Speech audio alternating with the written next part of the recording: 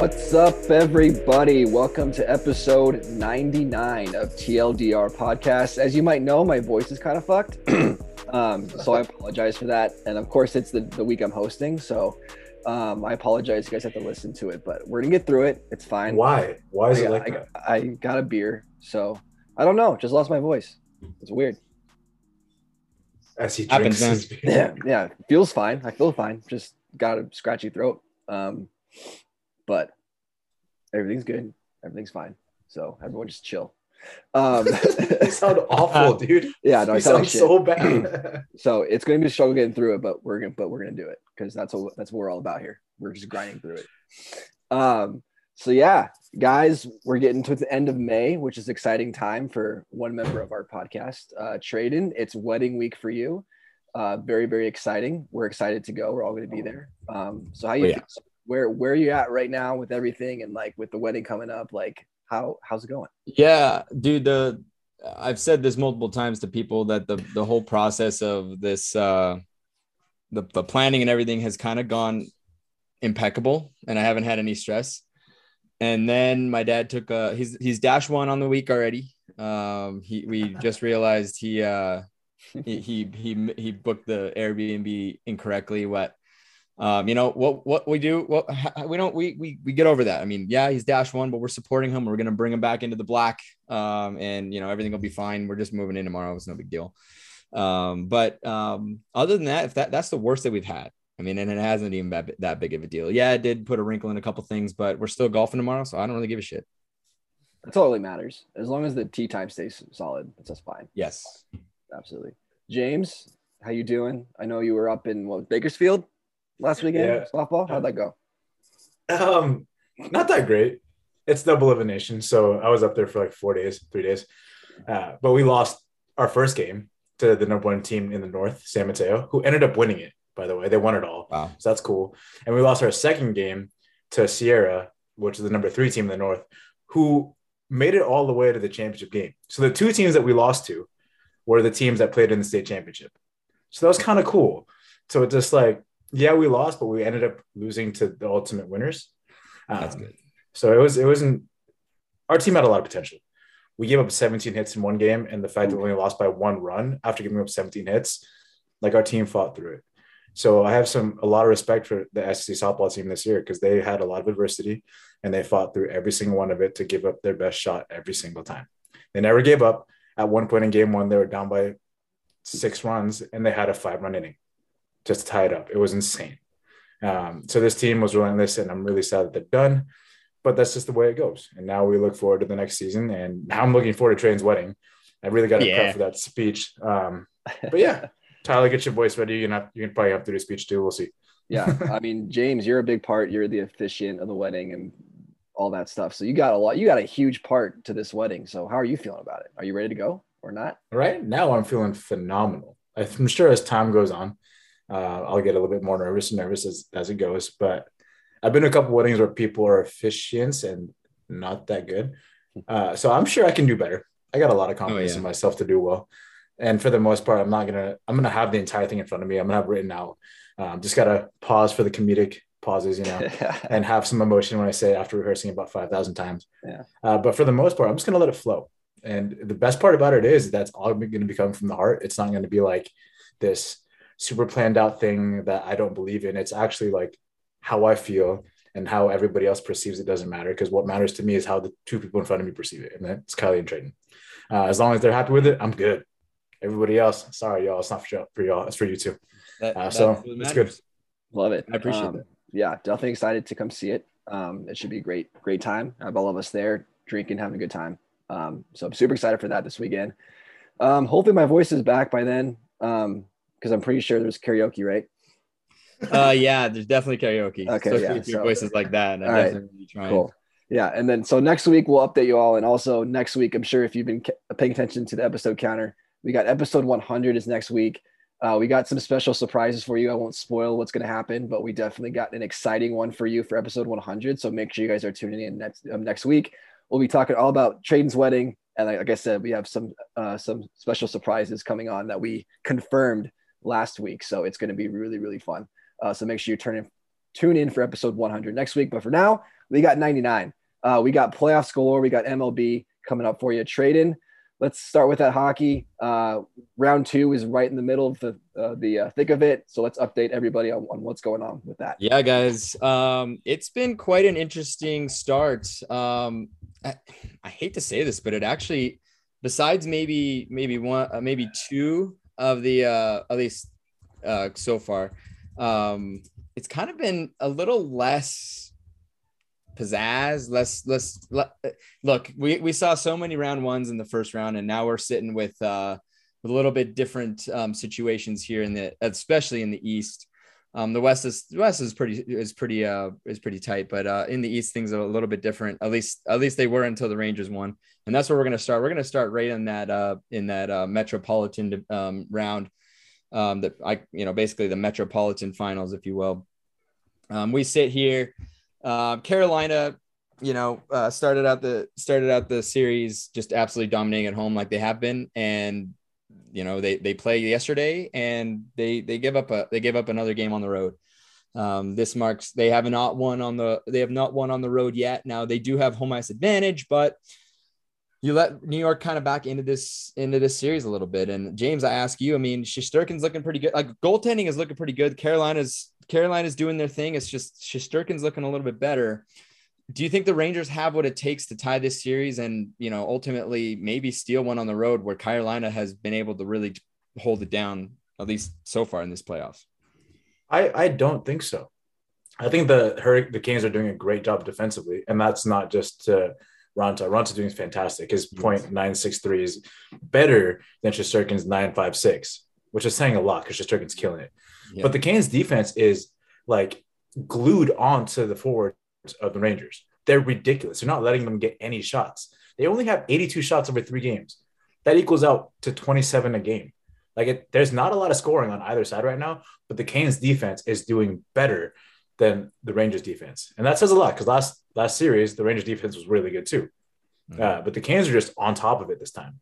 And on top of that, having Raanta doing his thing, it's going to take a lot for the Rangers to overcome that defense, plus that already great offense that the Canes have, and Raanta standing on his head right now. It's going to be tough. I don't think they can do it. Don't think they can do it. Yeah, I mean, it's tough sledding. I mean, Carolina is one of those teams that's really built all the way through, Tyler. I mean, they kind of are built throughout the entire lineup, both defensively, both on the defensive end, on the offensive end.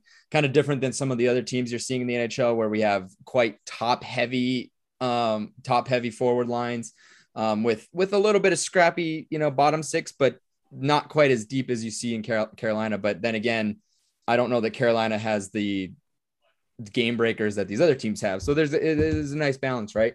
How are you feeling about Shesterkin? I mean, he was pretty shaky in the first series, but he seems to have locked it down. I have said this on the podcast. He's kind of the main reason why New York was as good as they were in the regular season. I guess I'm going to throw the same question to you in a sense, because that's really the ultimate question. Can the Rangers find a way to break through Carolina they have to steal one at home or on the road, and Carolina has done nothing but play amazing. Shesterkin's playing better, but is it going to be enough? Can they find a way to beat this team? I do. I said it last week. I think these New York Rangers, they have this kind of cockroach mentality where they just never really seem to go away. As soon as you think you have them knocked out, they seem to find a way to stay alive. And I think that they will continue to do that. I think Igor Shesterkin playing as well as he is going to be huge. He has to continue to play that way. I think the Rangers will win a game in Carolina at some point. Obviously, they're going to have to. But Carolina, on the flip side, hasn't really been good on the road either. They kind of been at a different team on the road. So as good as they've been at home, they haven't been the great on the road. So thankfully, that's their advantage. Obviously, is having home ice in this series. But like I said, if New York can take care of business in Game 4, go to Game 5, possibly steal that game. Now we're really talking about a fun series, and I think New York definitely has that potential to do it, especially with the way that Shesterkin is playing. The offense has been kind of like I said, the Carolina's done a great job with kind of shutting those guys down. But if your goalie can keep you in games, you always have a chance to win it. So I think at some point the puck is going to fall their way, and I still believe that New York will win the series. Carolina has had struggles on the road, but they had their best game on the road yesterday. I mean, really, not that it isn't just didn't deserve to lose, but I think that they deserve to have a little bit, closer result. I mean, I know that it was a empty netter, so you can't really count that, but they outplayed New York for the most part.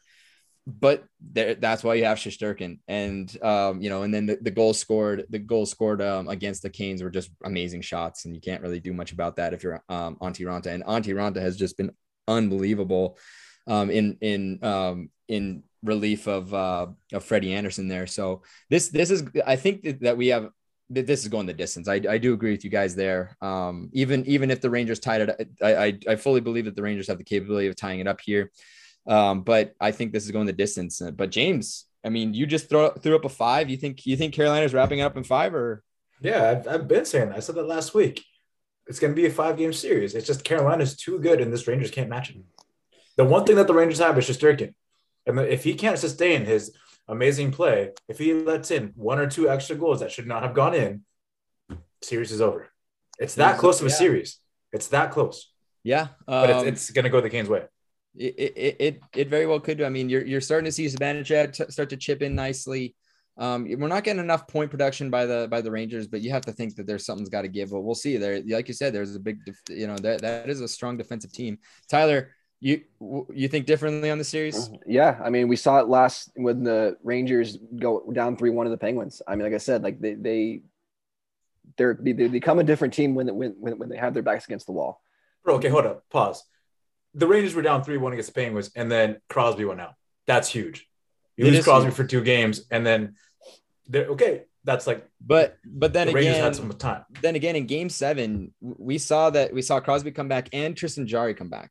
Tristan Jarry hasn't played in a long time. But is there any better option? So you're going to put in Louis Domingue? I mean, Tristan Jarry is a better option than Louis Domingue. Louis Domingue is not even an AHL goalie, dude. Yeah. Give him spicy pork and broccoli, then he's good, bro. No, he's not. I understand. James, I get your point with that, but the way I see it, it's not about the matchups; it's about the mentality. Okay, and I think that goes a huge way. And I think the Rangers have all this talent, and they've proven that they can beat anybody in this league. They just got to go on a good run. And they seem like a team that takes a little bit of a while to adjust, and they kind of probably take too long to adjust. But like I said, I believe that this Rangers team is going to come back and fight back and make this thing at least a 7-game series. It's going to be fun to watch. And I don't know. There's just something about that team when you watch them play and the way you've seen them perform all season, especially in round 1, which was a perfect example. Like as soon as you think you can count them out, they just continue to fight. And that's something that no matter what matchup you're against, that's going to hold true. Yeah. I mean, I actually like you guys both have great points. I mean, James, you're absolutely right. Carolina is just deeper all the way through, but we've seen an injury to Crosby completely throw their chances out the window. Who knows? I mean, anything can happen. But I think 5 games is a safe bet. Just like Tyler, who are you taking and how many games at this point? I said Rangers at 7 last week. I'm going to stay true to that. And I would not be surprised either way. I think these are very, very close teams to a respect. I do give the hand to Carolina. I do think that they can finish it in at least 6. But I am not surprised if this goes the distance now. I was a little worried. I thought that we might be seeing another situation like we are about to see in this series, the Tampa Bay Lightning versus the Florida Panthers. And once again, yours truly called it because I'm always right. The Florida Panthers are the little brother of the NHL teams when it comes to the Florida teams. They just continue to have problems with their big brothers to the north. Tampa Bay is showing us that actually, you know what? It's kind of showing everybody that maybe we shouldn't have counted them out. They've been an underdog this entire run. Can you guys believe that? Like the Vegas has been against them every step of the way. And finally, it seems like it's catching up because now they're up 3 games. James, I want to start off with you. This team has scored 1 playoff goal in all playoffs. This is the most prolific scoring team we've seen in the modern era. This team has had. Sorry? What'd you say? They've scored 1 playoff goal? 1 power play goal. Yeah, power play. There we go. 1 power play goal. 1 power play goal and they hadn't scored one since April 29th. And granted, they scored it yesterday after they were down, and it's the only goal they scored. This is the most prolific team we've seen. This is a team that we've seen come back from deficits 29 times in the regular season. This is the best team to come back from behind, but they haven't been able to do it really very effectively here in the playoffs. Is the President's Trophy curse real? No. The reason I say that is because what you're seeing out of the Lightning right now is you're seeing Vasilevsky playing the best hockey I've ever seen in my entire life as a goalie. This dude he's been blocked. He saved 105 shots. 0.971 save percentage. I have literally never seen numbers that high ever. You see that maybe after 2 games, but this is 3 games playing against a team that shoots the puck a lot.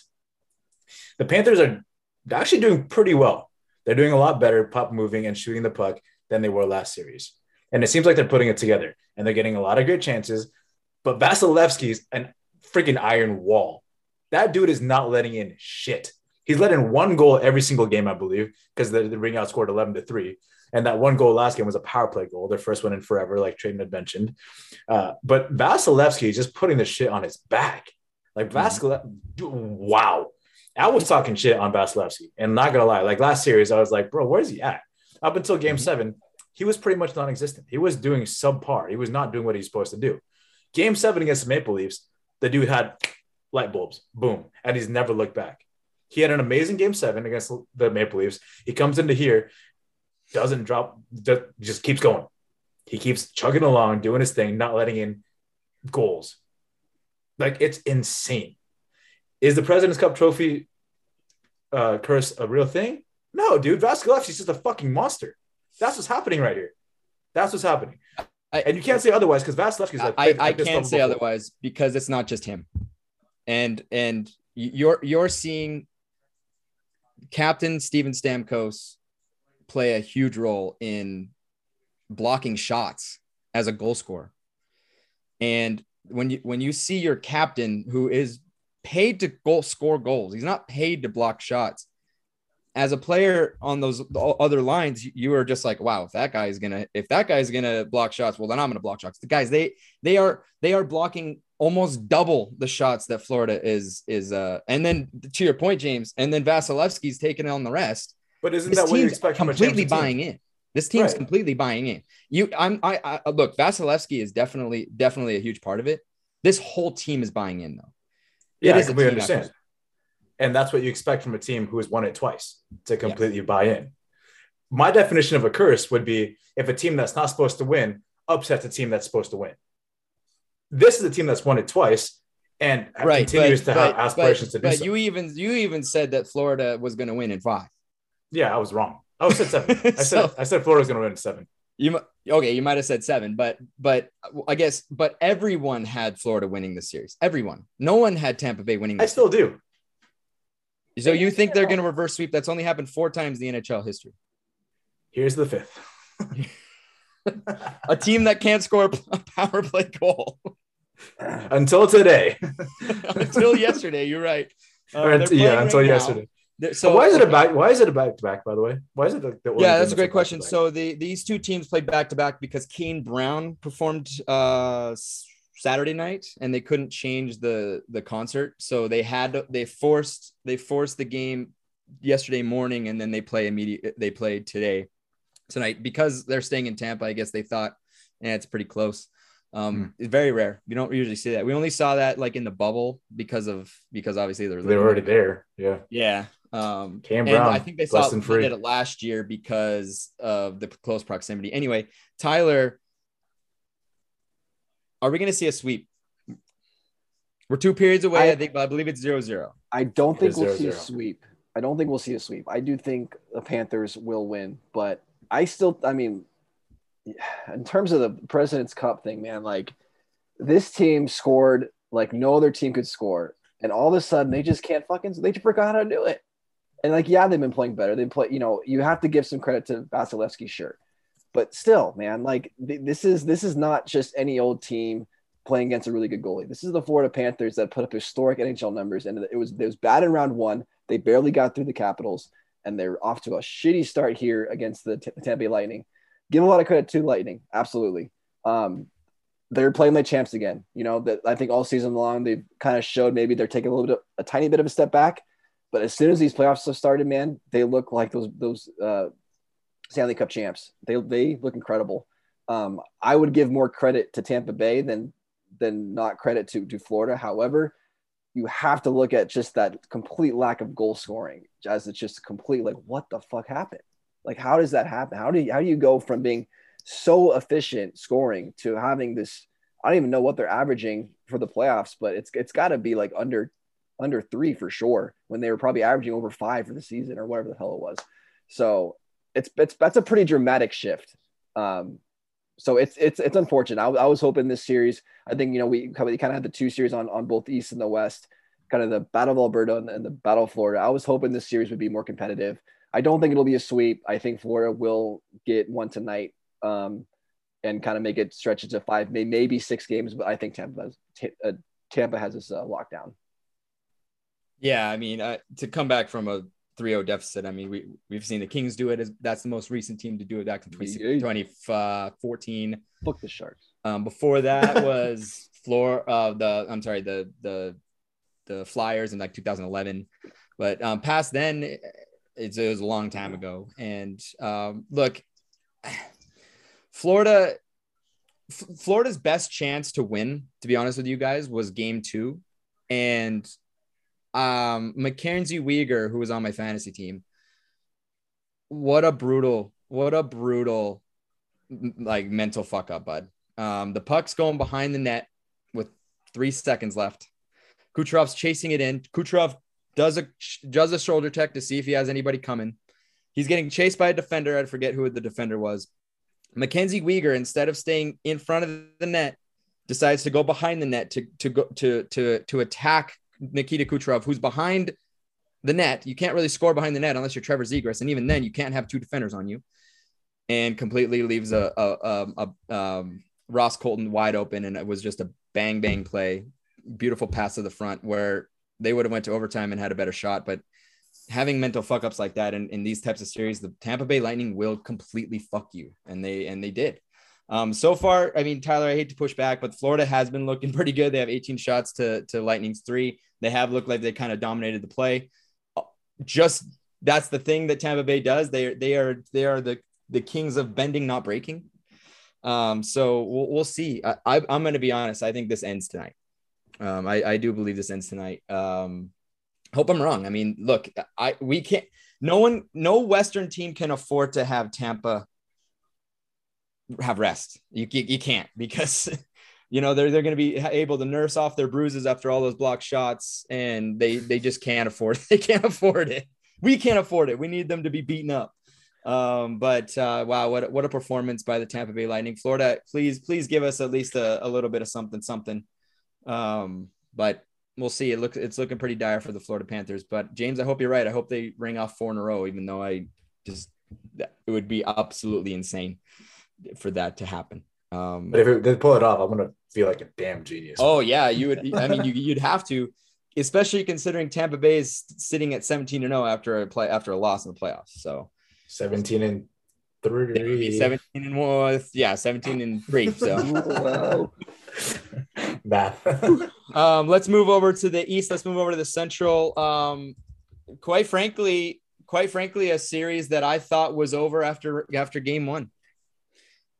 Game 1 saw the Colorado Avalanche completely dominate the St. Louis Blues to the point where it was the Binnington show. That's it. I mean, if it wasn't for Binnington, that game probably would have been like a 9-1 game, or 9-1, whatever it was. So that was an OT game somehow, but it was just absolute domination by the Colorado Avalanche that just couldn't break through, except for the 3 goals and the 1 in overtime. And then we saw Craig Berube completely change up the lines. Completely, like change one player from every single line and completely put him in a blender and spat out a new different lineup. And the St. Louis Blues looked real good, really good, to the point where I'm like, wow, okay, this is what I kind of expected. I expected a little bit of pushback. Colorado took game 3. They're about to start here in about an hour and 20 minutes. to start game 4. St. Louis is hosting. Tyler, I'm going to ask you, to me, I mean, obviously we saw Binnington leave the game early last game, and I think that put a wrench. Ville Husso has done okay. I mean, he did great in the first game of the last series, and then he hasn't done so well. Colorado is obviously very high powered offense. James fucking hates Ville Husso, and I don't understand why. I know that he had like 2 bad games, but like, dude, he's a really good goalie. He's better than your goalie. So there's that. Got him. He's my goalie. Your goalie is Gibson. I mean, you're not wrong. So, but I mean, is that supposed to hurt? Because it doesn't. Look, Ville Husso is a good goalie. I mean, he had a couple bad nights, but the guy is the Blues' future, to be honest, and that is the truth. And if you're gonna tell me that 2 games, that's such small sample size, is gonna give a perception of an entire goaltender's career, then Mike Smith should have been the shittiest goalie, and you should not have no faith in Mike Smith. But you have all the faith in Mike Smith, even after 2 bad games. So your thought process is a little bit wonky, man. I have to say. I mean, look at it. Look at his. Let's look at the numbers real fast. Of this series alone. Okay. He played both, 2 periods. Right. They both had 4 goals against them. Both of them. Binnington and Husso have 4 goals against. Binnington has 134 minutes played. Ville Husso has 51. And they both have 4 goals against. No, that you're absolutely right. I mean, also you're coming in as a cold goaltender against a team that is just the Colorado Avalanche. I mean, Louis Domingue had food. And he still won the game. But Louis Domingue is awful. He's an AHL goalie, man. So what does that tell you about Ville Husso? Ville Husso is not an AHL goaltender. He's the reason the St. Louis Blues are in the playoffs. Or as what carried him to the playoffs. It's like your Bennington did not play. Binnington did not play in the regular season. Yeah, but your Braden Point doesn't produce as much in the regular season, but you're banking on him. Your goaltender has to get you there. I'm still saying they have no chance because Bennington's out now. It's over. I disagree with you there. But we can agree to disagree. Tyler, I was going to ask you. I guess I'll ask James first. You have no faith now that Binnington is out. How fast does this end then? In 5 games. You think they lose the next 2? Yep. I have to take the next 2. And what if they lose? What if St. Louis wins tonight? Then I'm wrong, but I think I'm right. And you still think Colorado will finish it up? Yeah, there is no shot that the Blues take this series, in my opinion. Even with Sam Girard out, so their whole defense is all fucked up as well on the Colorado side. Yeah, Darcy Kemper's being fine on the other side. He is. Fair. I mean, that answers that question. Tyler, it seems to me like St. Louis needs to win this game. I mean, you can't give Colorado 2 chances on the road to at home to finish a series. Is this a must-win game? Yeah, it has to be. I mean, you can't go down 3-1. Do you have faith in Ville Husso? I have maybe a little bit more faith than James does, but not enough to where I think that he's going to save this series for the Blues. I agree. I think this series is over. I think that Bennington injury is brutal for the St. Louis Blues. I do think Husso's good enough to get them 1 more. So I'm going to go Avs in 6, I believe. Yeah. Avs in 6. Because like you said, he was, played most of their games and, got to the playoffs. I do think he's worth 1 playoff win against the Colorado Avalanche, but the Avs are looking great. They've gotten some luck with that goaltender on the opposite side being hurt so far in this playoff series. So it'll be interesting to see how they continue moving forward. But I mean, their scoring depth is crazy. I mean, they're getting scoring from so many different guys from so many different points. That's hard to defend against, no matter what your name is as a goaltender. So like I said, I have a little bit more faith than James does, but not much. I think the Avs are going to wrap this up in 6.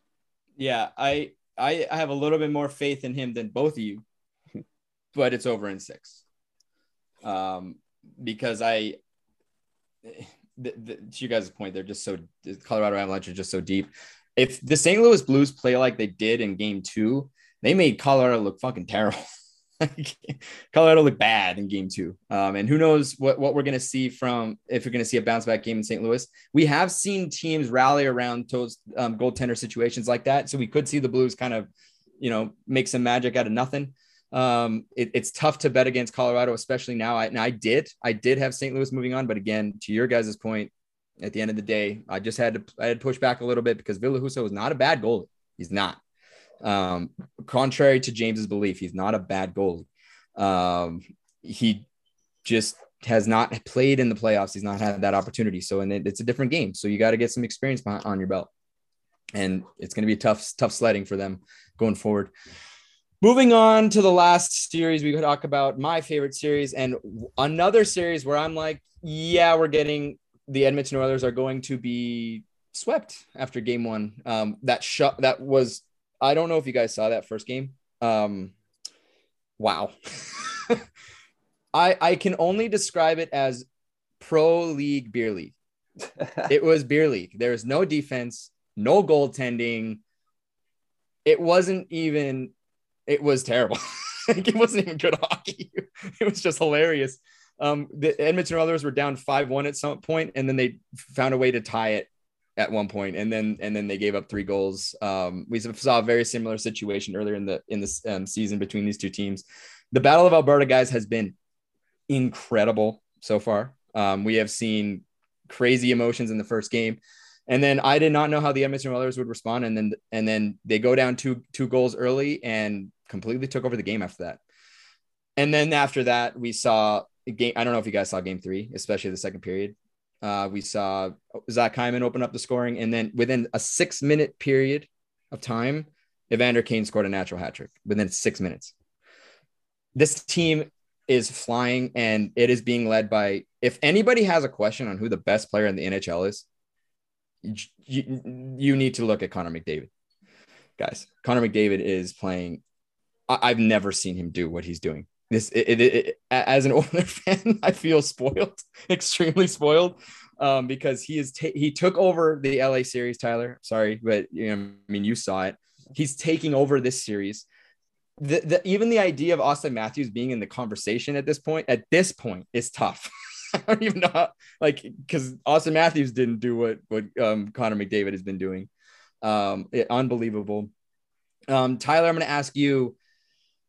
Oilers lost game 1 against you guys, rattled off 2 amazing games, and then shat the bed for 2 more. And then we were put on the brink. Similar situation is kind of unfolding here. We don't know how they're going to respond tomorrow. How are you viewing the Edmonton Oilers after 3 games? And do you think that it's going to be or do you think that they kind of learned from their mistakes by giving LA a chance to come into this series? Are they going to do the same for Calgary here? That's a good point. I think that I don't think that they're gonna let up on the gas because I think they learned that lesson. But I think Calgary is a far superior team compared to the LA Kings. And I think that they're gonna bounce back and they're gonna adjust. And I think that might be the reason why this series gets tied up after 4. Because I think the Flames are gonna adjust. They're gonna do what they need to do, and they're going to bounce back. But I don't think it's going to be because the Oilers' lack of effort or lack of just, we got this in the bag. And like I said, their egos are inflated a little bit. And they're like, we got this. We won 2 in a row. Hopefully they learn that lesson. I would hope so. But then again, I guess, I'm not in the locker room. I don't know these guys personally. I don't know how much egos they have and how, kind of confident that they can be. But yeah, I mean, McDavid is just out of his fucking mind. I mean, this dude's on another planet. Evander Kane, I mean, what a fucking pickup. I think you guys saw the potential and what that could be, and it's certainly playing dividends here in the playoffs. So that's huge. I think, especially with Draisaitl not being 100%, having him step up and be that guy to score goals for you guys is going to be huge. But I think, like I said, I think that this series is still going to be close. I still see it going 7, but more so because the opponent that they're playing, is going to be better at adjusting versus what the Kings were able to do. I think that you're right. I think the Oilers kind of played down the competition a little bit and kind of let the Kings kind of fight back in that series a little bit. But I don't think the Flames are the same team. I think they're going to adjust because they're just the better team. Yeah, no, I agree. This is definitely going the distance. Is not over. But there's someone on this podcast that did not think it was going the distance, and his predictions are playing out to a T. James, you said on this podcast that that Jacob Markstrom had not been tested and that he was in for a rude awakening. I'm paraphrasing. That's basically what you said. Jacob Markstrom has been terrible. Jacob Markstrom has been so bad. He was bad in game 1. He's the only reason that we had a chance in that game. Thank you, Jacob Markstrom, even though we pissed it away like the Edmonton Oilers that, I'm used to. Mike Smith, on the other hand, terrible game 1. You don't want to kick him when he's down, like, because he comes back with a vengeance. And that's why, James, that's why I think you love him so much, because he does that. And I think that loss was the best thing that ever happened to him. It's a chance for him to come back, and he has. James, do you still believe that the Oilers win the next 2? You said 5, which means they'd have to win the next 2 games, winning one more time on the road, which would be game 5, but also taking one more here at home tomorrow. So you think this is wrapped up on Thursday? Absolutely. There's no doubt in my mind here. The Flames don't want the smoke, bro. Markstrom doesn't want it. He's not ready for this. The Flames themselves aren't ready for this. They are frustrated, as you can see with Lucic, what he did the other night. Why you got to hit Mike Smith like that, bro? You got to decleat him like that, bro, for real. Like that was unnecessary. You don't do that, especially to Mike Smith. Respectable guy. He's also like 40 plus. You might break him. That's tough. But it's just this Oilers team is so high flying and so good, and you're not even getting 100% of Leon Draisaitl. You're getting like an 85% Leon Draisaitl, who is currently leading this series with 10 points. He's played with better, guys. He was bad in LA, and progressively he's skating better and better and better. Which, at the beginning of this, I was like, if Leon Draisaitl's out, we're fucked, and he's looking better. So exactly. And he's going to continue getting better and better. And Connor's playing out of his mind. And this team is fast and can shoot the puck really well. And Markstrom isn't ready for the smoke. There's no way, right? Markstrom is going to continue getting lit up. His save percentage is not going to go over 9 for this entire series. Right now, he's sitting at 0.853. And it's going to go as high as maybe 0.878. But nothing close to 9, which is never good. I wouldn't be surprised if he gets pulled the next couple games. Like, it's not happening. This dude is not ready for this. Yeah. Who are they going to put in? Maybe they sign Louis Domingue. I don't know. But Louis Domingue. That's my dude. I love this guy. Gosh. The Oilers are just too good for the Flames. And the Flames may have some really great offensive skills. It's not manifesting right now. It's really hard to beat this team that's playing out of their mind and playing like a team. Yeah. So here's the thing. And, I do understand that anybody is going to come on this podcast and they're going to, or anybody online is going to say, do you guys only win because of Connor and Leon? Well, do the Lakers win without Kobe? Like, Kobe, it ran through Kobe. Like back then, everything ran through Kobe. That's just how it goes. Not every team is built so deep down the lineup. And you sit here in the Oilers top guys are performing, and you could say that the Tampa Bay, the Toronto Maple Leafs top guys were performing. It's just not quite enough. Our top guys are better.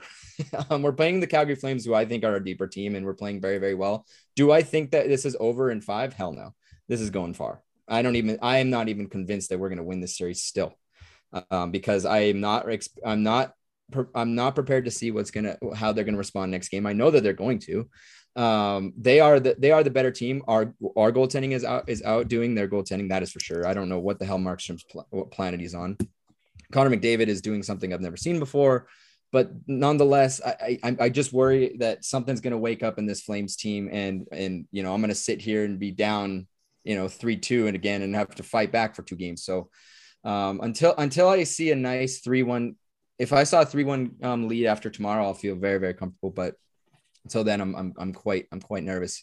But guys, just quickly to put in perspective, I know I keep talking about them, and I know that this is annoying, especially as an Oilers fan. But I just want to put in perspective what Connor McDavid's doing, and to give you some perspective, Sidney Crosby in 2016. Was the MVP Conn Smythe winner. That's for those who don't know what that means. That basically means he was the MVP of the playoffs.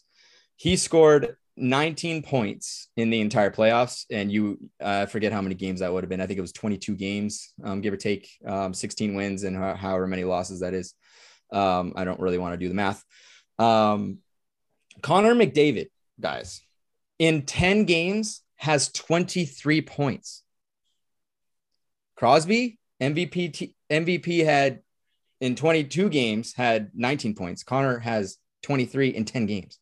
So I don't think there's not been a player that's had these types of numbers, at least for a long time, since Mario Lemieux, which was in the 90s. So unfucking believable performance. Wild. Yeah, it is wild. And I guess, I mean, obviously he's the front runner for the MVP for the Oilers. Anybody, I'm just going to go down the teams. Anybody that comes to your mind so far as your Conn Smythe? It can be from any team, it could be from any series. I don't really care. James, I would say Vasilevsky might be on your mind, or anybody else in your mind? I mean, I had two on my list, and that'd be Connor and Vasilevsky. You pretty much gave Connor's entire life story there. So yeah, definitely Connor. And then Vasilevsky, like I had said, ever since game 7 of round 1, dude's never looked back. And if he continues his pace, if he can keep his save percentage above 9.5, oh my, like if he doesn't win it, I'm never gonna watch hockey again. And I get Connor McDavid's on an unreal pace, but to keep a save percentage for the entire playoffs above a 9.5 is ridiculous. His first round was rough. I think right now he's at a 9.3. Right. So if he can continue his 9.7, that will average out to 9.5. That would average out to 9.5. Yeah, that's true. That's very true. Tyler, is there anybody else that we're kind of missing that might be a dark horse? I don't think so. I think right now it's clear cut Connor McDavid. I mean, I think he's carrying that team, and that's what you want as your Conn Smythe. I agree that Vasilevsky's there as a second, but I mean, I watched Connor McDavid single-handedly destroy a whole LA Kings team, so I have to go with Connor McDavid on this one. I don't know how many games you guys have watched. The last 2 especially. He's making the Flames look like absolute idiots. Oh, it's stupid. It's just. And every time it touches, I've watched him play multiple times to see him do that. But every time I watch him, I'm like, there's something about he's like a fucking god on earth, dude. He has some superhuman abilities on the ice. It's crazy. He's a glitch, dude. And he's hitting. He had more hits in the first game than any other Oiler. Yeah. I mean, that's another thing. I can't get enough. I can't stop thinking about this. Just got to soak it in and enjoy it while we have him around. Yeah, while it lasts, because I don't know how long it's gonna last. I'm still nervous, guys, but I need to be. I can't be on cloud 9 like I was after game 3 against the Kings.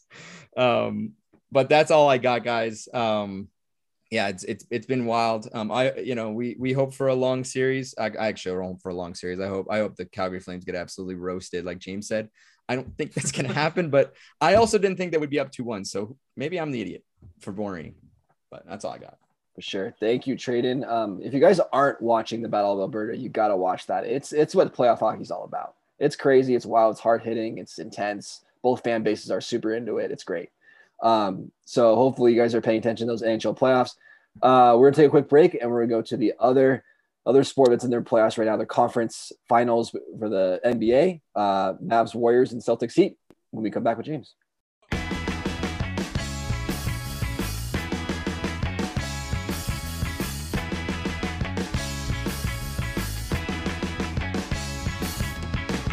Welcome back, everybody. We got some basketball talk, and yes, my voice is still shit. And James still finds it funny. So, James, what do you got? All right, guys. NBA Conference Championships. Heat versus Celtics, Warriors versus Mavs. We're going to start with the East Coast today. Heat versus Celtics. The game is today at 5:30, but as the series stands before the game is at 5:30, it's Heat leading 2-1. This series has actually been very fun, back and forth. The Celtics are playing great team ball with 3+ players averaging 20 points or more, and Jason Tatum, Jaylen Brown, and Marcus Smart per usual. And then Jimmy Buckets, on the other hand, is the only person that's really dominating for the Heat, but the Heat are an insane team. Injuries are starting to play a very big role in this series. Jason Tatum and Marcus Smart both left with injuries in game 3, but came back. Marcus Smart, however, is going to miss game 4, which is tonight. And for the Heat, they're missing Tyler Hero and Jimmy Buckets. So which team is going to be hurt more by these injuries? Is it going to be the Heat missing Tyler Hero and Jimmy Buckets, or is it going to be the Celtics missing Marcus Smart? Is Jimmy Buckets Jimmy Butler? Yes, that is Jimmy Butler. Okay, go ahead. Yeah, I feel like it's got to be the Heat. I think, just with terms of depth is concerned, I think you nailed it. I think Jimmy Butler's carrying this Heat offense, and you knock that guy out. It's like, who else? Someone's got to step up, and maybe someone will. Someone might play the hero. I'm not talking about Tyler Hero because he's out, but someone might play the hero for the Heat and step up. That'd be great. Especially with Marcus Smart being down, a great defender on the Celtics side. So it could happen. But I think initially on paper, I would be way more concerned for the Heat. So just heads up, Jimmy Butler left the game at halftime and then bam, went off and put up 31 points. He's stepping up big time. What do you think, Tradon? I actually, it sounds like there's a chance that Butler is intending to play today, bro. Yeah, that's what breaking news. I don't know who Haynes is, but that's what I don't know if that's actually confirmed. But underwear. I don't know. Yeah. That was a dumb joke. Unless that's old news, unless we have confirmation that he's not. I mean, look, he's not going to be 100%, which is a problem. But with Bam stepping up, I'm actually more worried about the other side, especially given the current what do you call it series. Series right now the Miami. Not that they can take a loss, but Boston can't take a loss. I don't think anybody. I don't think I've seen ever a basketball team come back from 3-1, at least not recently. Besides what was that? Forget it. It was against the Warriors. It was against the Warriors. The Warriors gave up a 3-1 lead again to LeBron. That would have been Cavaliers. Yeah. Cavs, yeah. I think Boston's in bigger trouble right here, especially if Jimmy Buckets, I guess, can come back. Bam's stepping up big, but those two injuries on the Boston Celtics side are a concern for me. And Miami Heat are looking quite good, and I think that they have a chance to wrap this up within 5 games. They might be able to finish the series. So for the Celtics, Marcus Smart was the defensive player of the year. He's going to be out. But talking about defense, PJ Tucker for the Heat put the clamps down on Jason Tatum in game 3.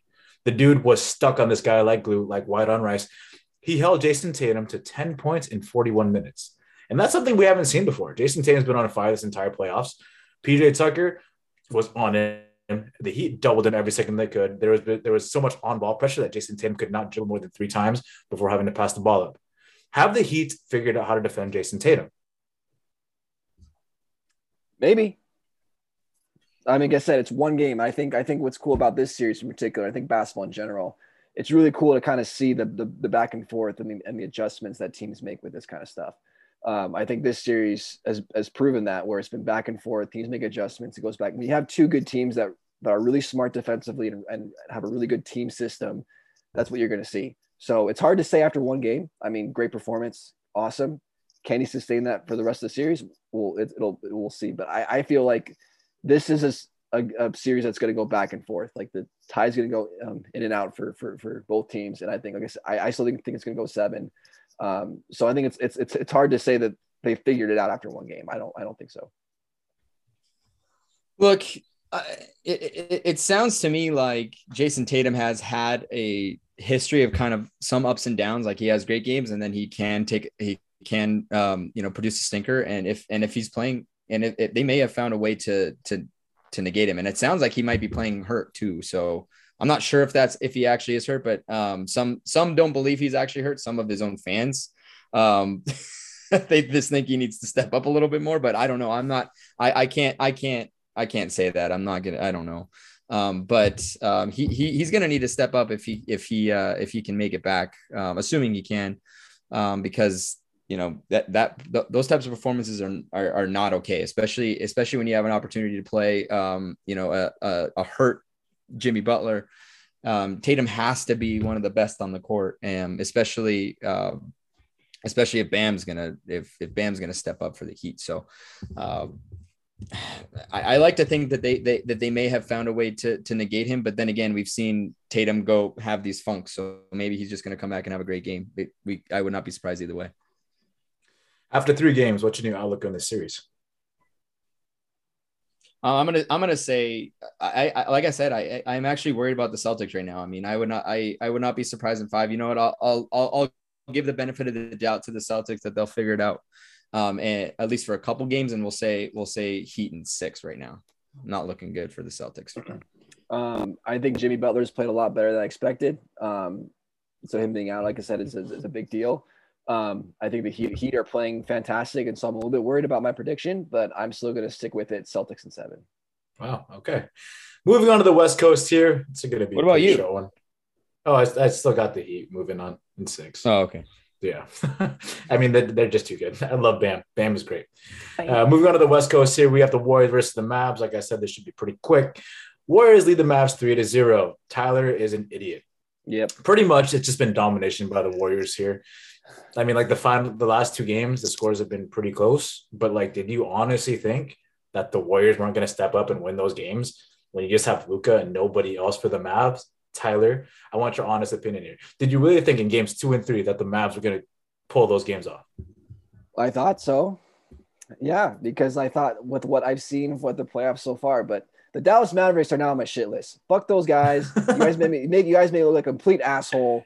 They're playing like shit. They're playing bullshit basketball. Like, it's really disappointing. Like I said, I really thought this team had something in them better than what it was. The Warriors are great. I'm giving all the credit to the Warriors. I mean, they're incredible. They have so much depth. They're an amazing basketball team. They deserve to win this series. They deserve to go to the finals. I think this is going to be a sweep. Dallas Mavericks suck. What am I going to say? I'm just an asshole. Look, Tyler. Yeah. I want to like, let's not put down the Mavericks. Like they did to get here. And look, they actually had some pretty sizable leads at least early on in some games. And the Warriors are just a better team. Like, you can't shit on the Mavericks for the Warriors being the clear better team. I mean, it's not even close. Like, it's not that the Mavericks suck. It's just the Warriors are insane. It took a lot for the Mavericks to beat the Suns. I mean, they poured their heart and soul out. And I know it was a lot Luka, but the rest of the team did have to step up too. Let's not completely shit on them. Okay. Like, they did. It's just you're going against the fucking Warriors at the best that they're playing right now. They're unstoppable. And I don't even think Curry's at his top level yet. Yeah. I understand the Warriors are worshipped like gods, but they're not. Okay, if you play them correctly and you're a smart basketball team, you can get a couple of games out of them.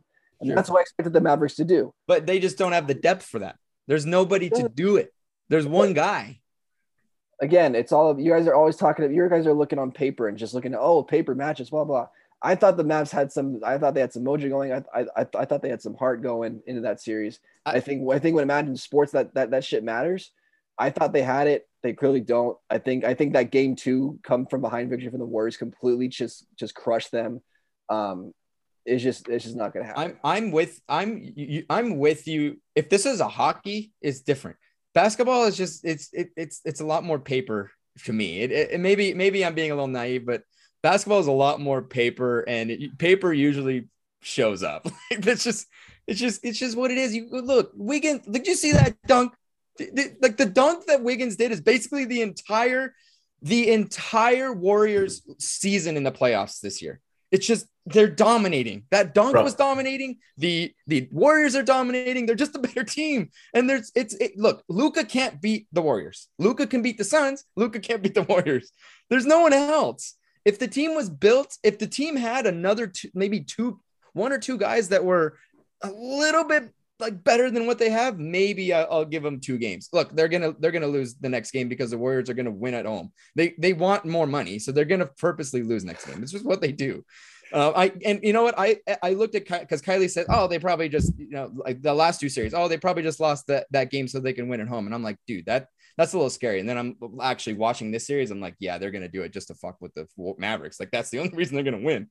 They're gonna be like, let's make some more money so we can pay for the stadium that we just built, lose and gain some more shekels, because they can. The Mavericks are not going to win this series. It's going to be done in 5, like I said.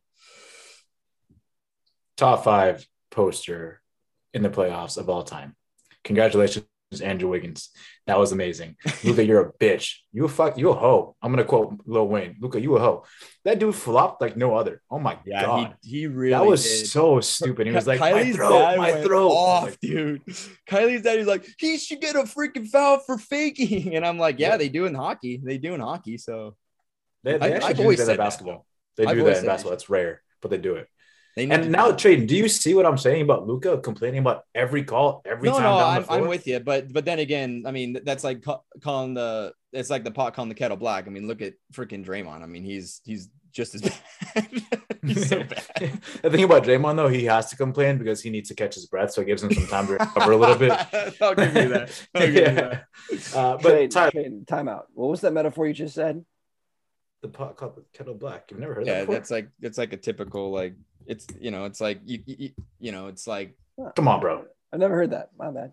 Oh no, it's fine. It's basically saying, like, you can't say, you can't be a hypocrite. Like, I actually have to say that Draymond's terrible, Luka's terrible. They're all terrible. I mean, yeah. So, like I said, I had said the Suns in the last podcast. The Suns will sweep, but I was wrong, obviously. Like, the Warriors are going to sweep.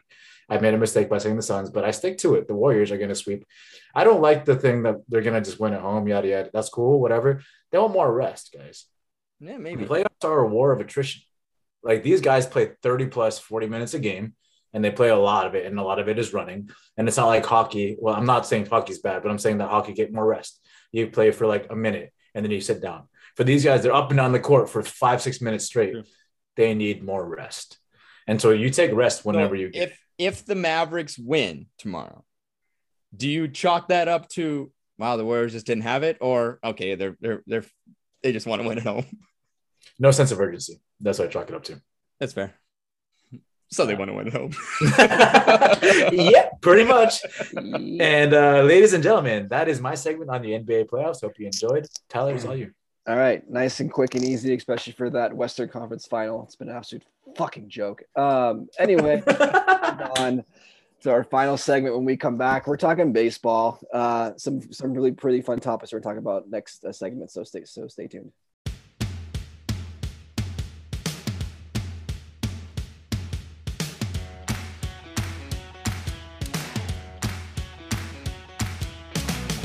Welcome back, everybody. We got our final segment here of episode 99. And then I'm going to have to start putting 3 numbers in for episodes. That's really exciting. That's pretty crazy. Your voice. Yeah, my voice still shit. We're still here. We're still doing it. I ran out of beer, so it might get really bad, this segment. And that's the one I'm talking the most. So this might get pretty shitty, but we'll see how. Oh, yeah. Bro, you just did not time that correctly. Nope. But yeah. We're talking baseball, MLB. We got a few oh damn moments here. The first one is probably the one that's dominated the headlines at MLB. It was this Tim Anderson, Josh Donaldson situation that happened on Saturday between the White Sox and the Yankees. There was a benches clearing incident that happened that there's a lot to it. So let's just kind of break down and just kind of go through what each player said, all this kind of stuff. And then we'll kind of ask everybody's what their thoughts and opinions are about this. So Yasmani Grandal, the catcher for the White Sox, when Josh Donaldson was up to bat, started, just talking to him, and it didn't seem like anything crazy, but it kind of got heated, and they were kind of in each other's face. And then all of a sudden, both benches cleared. A lot of people were just kind of like, what the hell? What was that? What was that about? So earlier in the game, Josh Donaldson called Tim Anderson. Tim Anderson's the shortstop for the White Sox. He's an African American baseball player. I guess during Josh Donaldson slid into second base where Tim Anderson was covering, and there was a little bit of just kind of back and forth. Josh Donaldson called Tim Anderson Jackie, referring to Jackie Robinson. So initially that sounds pretty bad, but when we kind of look at all the facts here, Tim Anderson is the one who initially called himself Jackie Robinson. He referred to himself as the new Jackie Robinson back in an interview in 2019. According to Donaldson after the game, he said this was not the first time that he's referred to Tim Anderson as Jackie. And in previous times that he's done that, was not met with kind of any animosity. That could have been Tim Anderson being polite and just been like, okay, you said it once, whatever. But I guess this is multiple times Josh Donaldson during games. They've never been on the same team. They've never been teammates. They've never had that kind of connection. So that's one thing to keep in mind here. But I guess Tim Anderson just kind of got fed up with it, and it got to a point where he's like, "Hey, stop calling me that." Basically, I think Josh Donaldson was obviously referring to Tim Anderson as Jackie based on his interview comments, not based on him being a black baseball player. That's what it seemed like. But again, he said, she said kind of deal. MLB came out today with their decision. They did an investigation of the whole situation. They did suspend Josh Donaldson for 1 game and also an undisclosed amount of money. So hopefully you guys kind of looked at on both players' perspective on this. Obviously, it brings into the account of race and all these kind of different things. So James, I want to start with you. Just kind of your general thoughts and reactions to this whole situation. I mean, it's complicated because you don't know the entire situation. You don't know what was said. You don't know the context of it. What you get is Josh Donaldson calling Tim Anderson Jackie. And Josh Donaldson came out saying that there was no malicious intent in it and it wasn't meant to berate him at all. It was in reference to this 2019 interview, yada, yada, yada. But I would be lying to say if I said that, oh, yeah, that makes sense. Because it's really hard to just pull out an interview from 3 years ago and be like, it was reference to that specific article that he said that one line in. That's what I was referencing. It's tough to just kind of pull that out of your ass right there and for it to be true. But I'm not picking sides here. I do agree on what Aaron Boone said, and he's the skipper for the Yankees, saying that even if there wasn't any malicious intent on it, and if it wasn't meant to, be derogatory towards him, that's not somewhere you want to go. That's not somewhere that's like uncharted territory, and it may not be bad in your eyes, but it can be perceived as bad. So therefore, don't say it. You could have just called him Tim. It's not that much harder. Tim is shorter than Jackie. It's easier to say Tim than it is Jackie. Like, just call him by his name. It's not that hard. Like, I don't understand why you have to go to Jackie.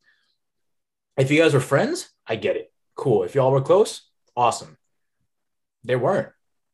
Tim Anderson even said, like, yeah, we don't talk. Like, this came out of left field. I had no idea. Like, I had no idea this guy was going to call me this. Like, it's not cool, man. Like, even if you didn't mean it and if it wasn't bad, just stay out of that lane. It doesn't bring anything good out of it. Yeah. Tradon, what about you? Yeah, I mean, I kind of agree that you just kind of stay out of the lane. Although, I mean, I don't know. I didn't see the interview, but I know that he has mentioned that, and it sounds like he's mentioned that multiple times. So I don't know. It's tough for me to say. It's tough for me to pick sides. I don't know. It's very complex, and I don't want, I would never want to come off as disrespectful in some one way or another. It's very complex. It's not like it's straightforward by any means, as James said. I would probably err on the side of not going down. If it was me, I'd probably not go down that road. However, in a sense, you equating yourself to one of baseball's most prolific, people that quite literally broke the color barrier multiple times, and then it can open you up for a little bit of mockery in a sense. Whether that's not right, I'm not saying that's right. It's just it kind of opens up that gate. It just happens to be this situation. So I would just if I was him, I probably wouldn't have said anything like that. It's just not worth it's just not worth it, especially unless you have some sort of relationship, like a friendly relationship with him. But there's nothing good that could have came of it, as James said. I think the 1 game suspension is fine. It's a 162 game season. I mean, what's 1 game? Like, go go have a night at the bar or something. I don't know. Like, it's fine. Like, I don't hate the suspension. I don't, it's not, I'm not really bothered by it. If he got like suspended for an entire season, I'd be like, okay, like we need to kind of like look at this a little bit more, because I don't think it's that big of a deal. But I don't know where, if there was malicious content. I don't know.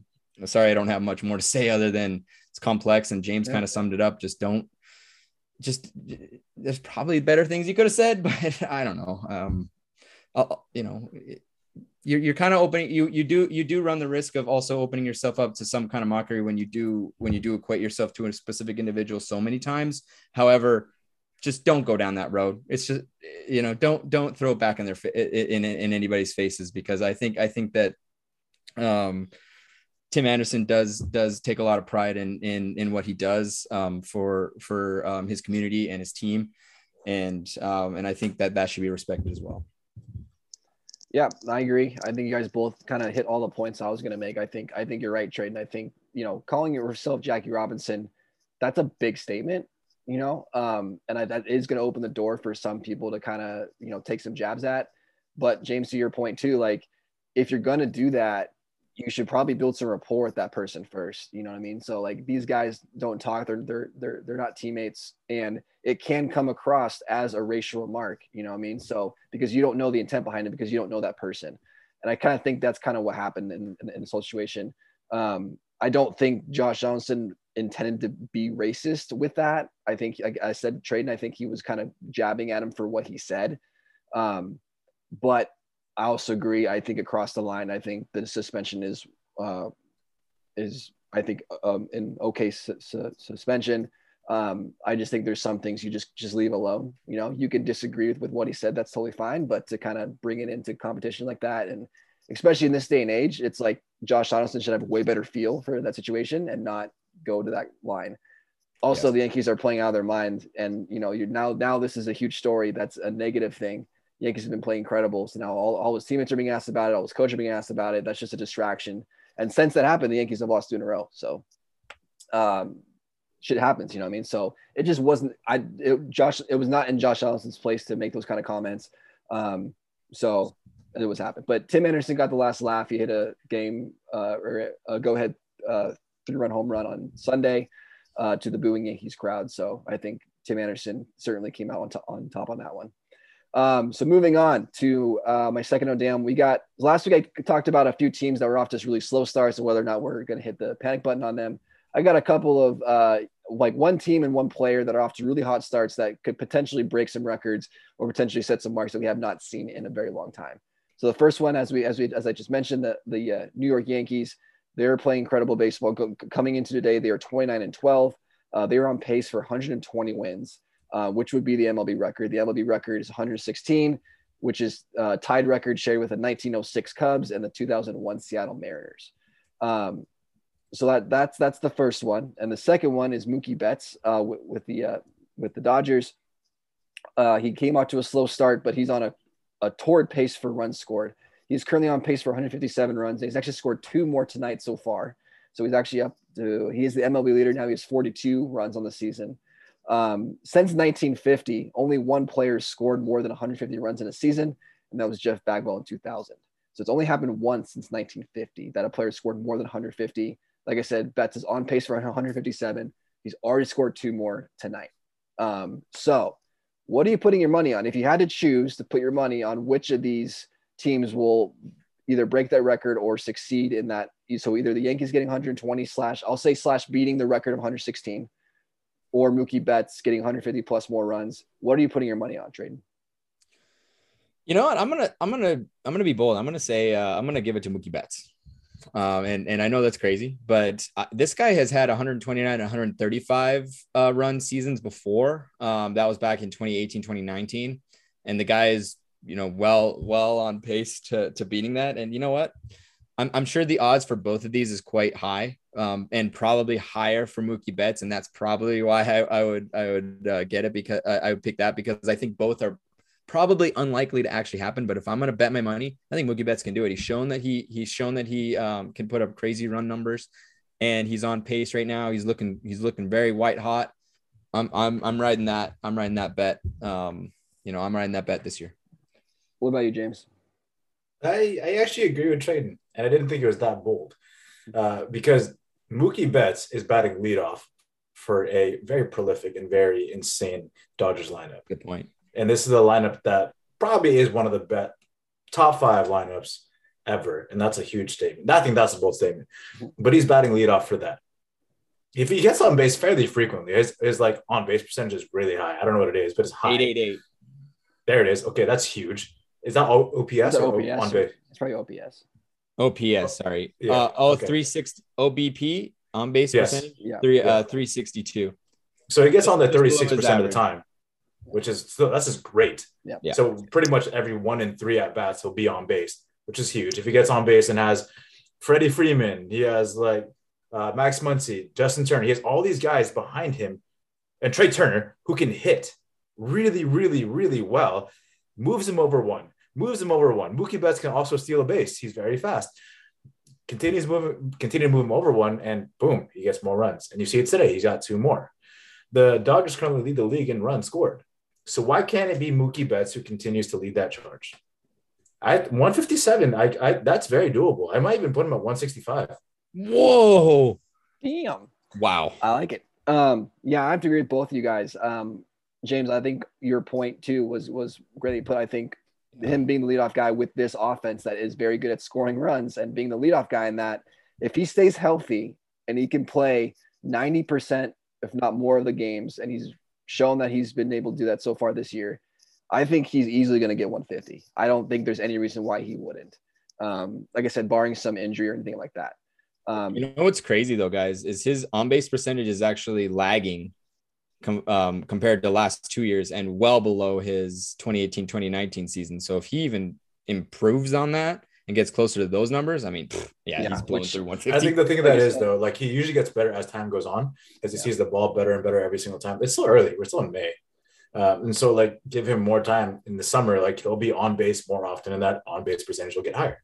There you go. Yeah, for sure. And, like, he got off to a really bad start, guys. That's what absolutely horrid start. So the fact that he's on pace to have this kind of season with the start he had, it makes it even more impressive.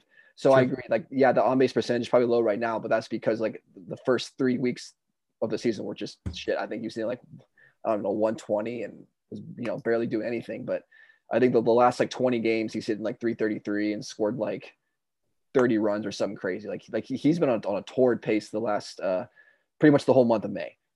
So that's what makes him more impressive. And you're obviously going to go through ebbs and flows. This might be his hot streak of the season. He may have some smaller ones here and there, but if he can consistently get on base at that clip, I think he'll reach 150. So that's what I'm putting my money on as well.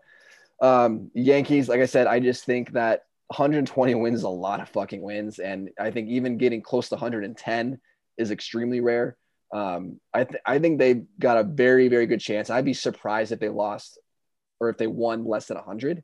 I think they'll get the Central. I'd be shocked if they didn't get at least 100 wins, but I don't think it's going to be 120, and I don't think it's going to be more than 160 either. That's just super hard to do. So that's what you guys let us know what you guys think. Maybe we're wrong. If you guys like the Yankees getting 120, let us know. But moving on, we're going to do another kind of prediction thing here. We're going to do early MVP picks. So we're about a third away through the season. We're seeing a lot of guys play some really good baseball, some really good competitive cases here for MVP. So we're going to do both American League and National League. We'll start in the American League.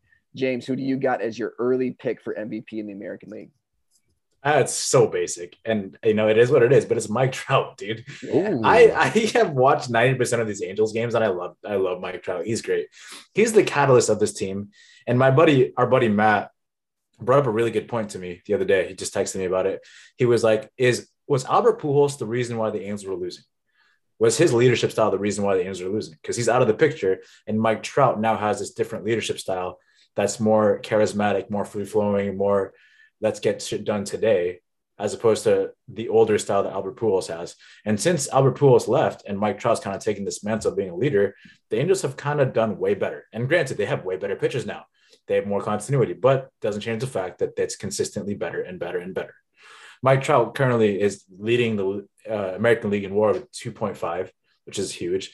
He hits a home run a lot. He has 24 hits after missing a couple of games here and there. His OPS is well over 1.089. Like this, there's not much else you can really ask for a guy like this right now. Yep, that's a great point. Tradon, do you agree, or do you got someone else for the American League? I mean, you have to agree. The only other one is you can maybe look at Aaron Judge. He's looking good as of Sunday. He has 14 home runs, 30 RBIs. I think that's a little bit ahead of Mike Trout. However, I mean, Mike Trout is putting up amazing numbers. WAR is a little bit better, and he's leading this team in a way that you can't poo-poo that. So yeah, that's what I'm going to throw in there. Yeah, I like the Aaron Judge. I think that's a good pick. He's off to an incredible start there at the Yankees and being on the best team in baseball right now. That's usually a pretty sure bet to at least be a nominee. Best player on the best team, you're probably going to be nominated for MVP. But I'm going to have to agree with James, man. Mike Trout, he's doing Mike Trout things, and the Angels are winning games. So Mike Trout won, I don't know, 3 MVPs on Angels teams that were way worse than this. Now imagine the votes that are going to come in on a Mike Trout led team that actually is winning. You can debate whether or not that goes into, that should go into your consideration of if a player should be MVP or not. It's baseball. It certainly does matter. So I think that's going to be huge for him too. And, it's just classic Mike Trout. And yeah, it's basic, but that's just what Mike Trout does. He's incredible. He's the best player of our generation. He's just doing it again. He seems to be healthy. Like I said, and plus the Angels winning, that's going to give him just, I think, more fire on his belt. And I think he's going to do incredible. So Another fun fact about Mike Trout, though, is that he's had 3 cycles to do it, or he has 3 opportunities to hit a cycle this season already. Like, he's hitting so well that there's been 3 times where he's been like a triple or a double away from a cycle. Yeah. That's ridiculous. Yeah, it is crazy. The hardest one, man. He continues to put together incredible seasons year after year after year. It's really incredible. So moving on to the National League. Who do we got for National League trading? Yeah, I'm going to go with Manny Machado.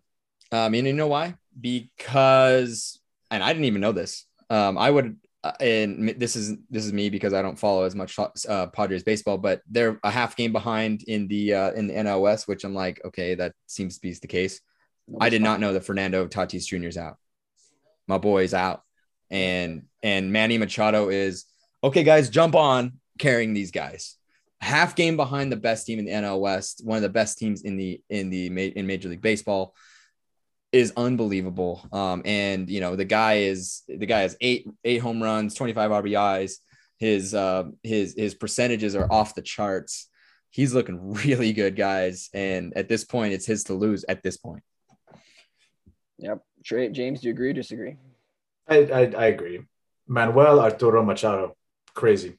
Like we had talked about an active player to get to 2,000 hits, and I said he would be one of them. And this is ringing true with the amount of hits he's had so far. It's looking really great. His WAR is actually more than Mike Trout's by 0.1. And to say that you have a higher WAR than Mike Trout is a huge statement. That tells you how good you are for your team. And I agree with Tradon. Like this, I didn't believe in the San Diego team, especially because I knew Fernando Tatis was going to be out from the beginning of the season up until mid-May, some June, July area. But Manny Machado is just doing things I haven't seen him do before. And he's been like the laughing stock for a long time about people talking about how bad of a person he is, like personality-wise. But look at him now. He's doing good things, and he's being a leader that you need. And so Manny Machado, for me, has that vote for NL MVP. Yeah, I agree with you guys too. I think it's pretty easy here in the National League. I think if there was an MVP for the entire league, I think Manny Machado would beat out Mike Trout in this situation. Because of the points you guys made, I think he's carrying that offense. That offense has not been producing like it should be, other than Eric Hosmer, maybe a couple other guys. Like that offense has not been their strength. The strength of that team and what has carried them is their starting pitching. But the reason why they're only half game back of the Dodgers right now is because of Manny Machado, 100%. So in terms of valuable player, like he fits that bill to a T. He's playing insane. I'm pretty sure he leads all of baseball in batting average, and he's up there in home runs, RBIs, all of those other stats. He's playing lights out baseball. He's always been one of the best third basemen defensively. So he brings that to the table as well. And like you said, James, I think there's been a shift in leadership there. I think he's certainly taken ownership of that. And he's clearly the veteran leader on this Padres team. So hopefully his other teammates can step up and help him out a little bit, because you look at Manny Machado and there's everyone else on that lineup. And, granted, yes, Manny Machado's off to a crazy start, but there's really not much else going on there in the lineup. So Manny Machado is having an outstanding season. It'll be crazy to see. I said, this Padres team, man, they're going to be sneaky, and no one's really talking about it right now because they got a lot of injuries. Their bullpen needs some work, but other than that, that's their only real half game behind. Yeah. So if they can get more production, they'll have Tatis back. They should have him back by next month. Hopefully that adds some sparks to that lineup. But that starting pitching staff is as good as anybody. Manny Machado is off to a crazy start. It's going to be a fun NL West race for sure. But that's all I got for baseball this week. And then that's all we got for episode 99. So thanks again, guys, for listening. Thank you for grinding through my terrible voice. I know it probably was not fun to listen to. Hopefully next week we'll be in the clear. That'll be after the wedding, bro. So might still be maybe gone. It's not. Yeah, who knows? Yeah. But yeah, looking forward to this weekend. Should be fun. I think we're gonna have all the boys are gonna be in attendance. So that's gonna be fun to watch. Yep. Yo, if you're in the area and you go to the game, we are in section. I'm gonna tell you guys where we are. We're section 519. So come. We have 3 rows. Come see us. Come meet us. And talk shit to our face because we love that. We love that engagement. and the game that Tradon is referring to is the Angels versus the Blue Jays at Angel Stadium on Saturday.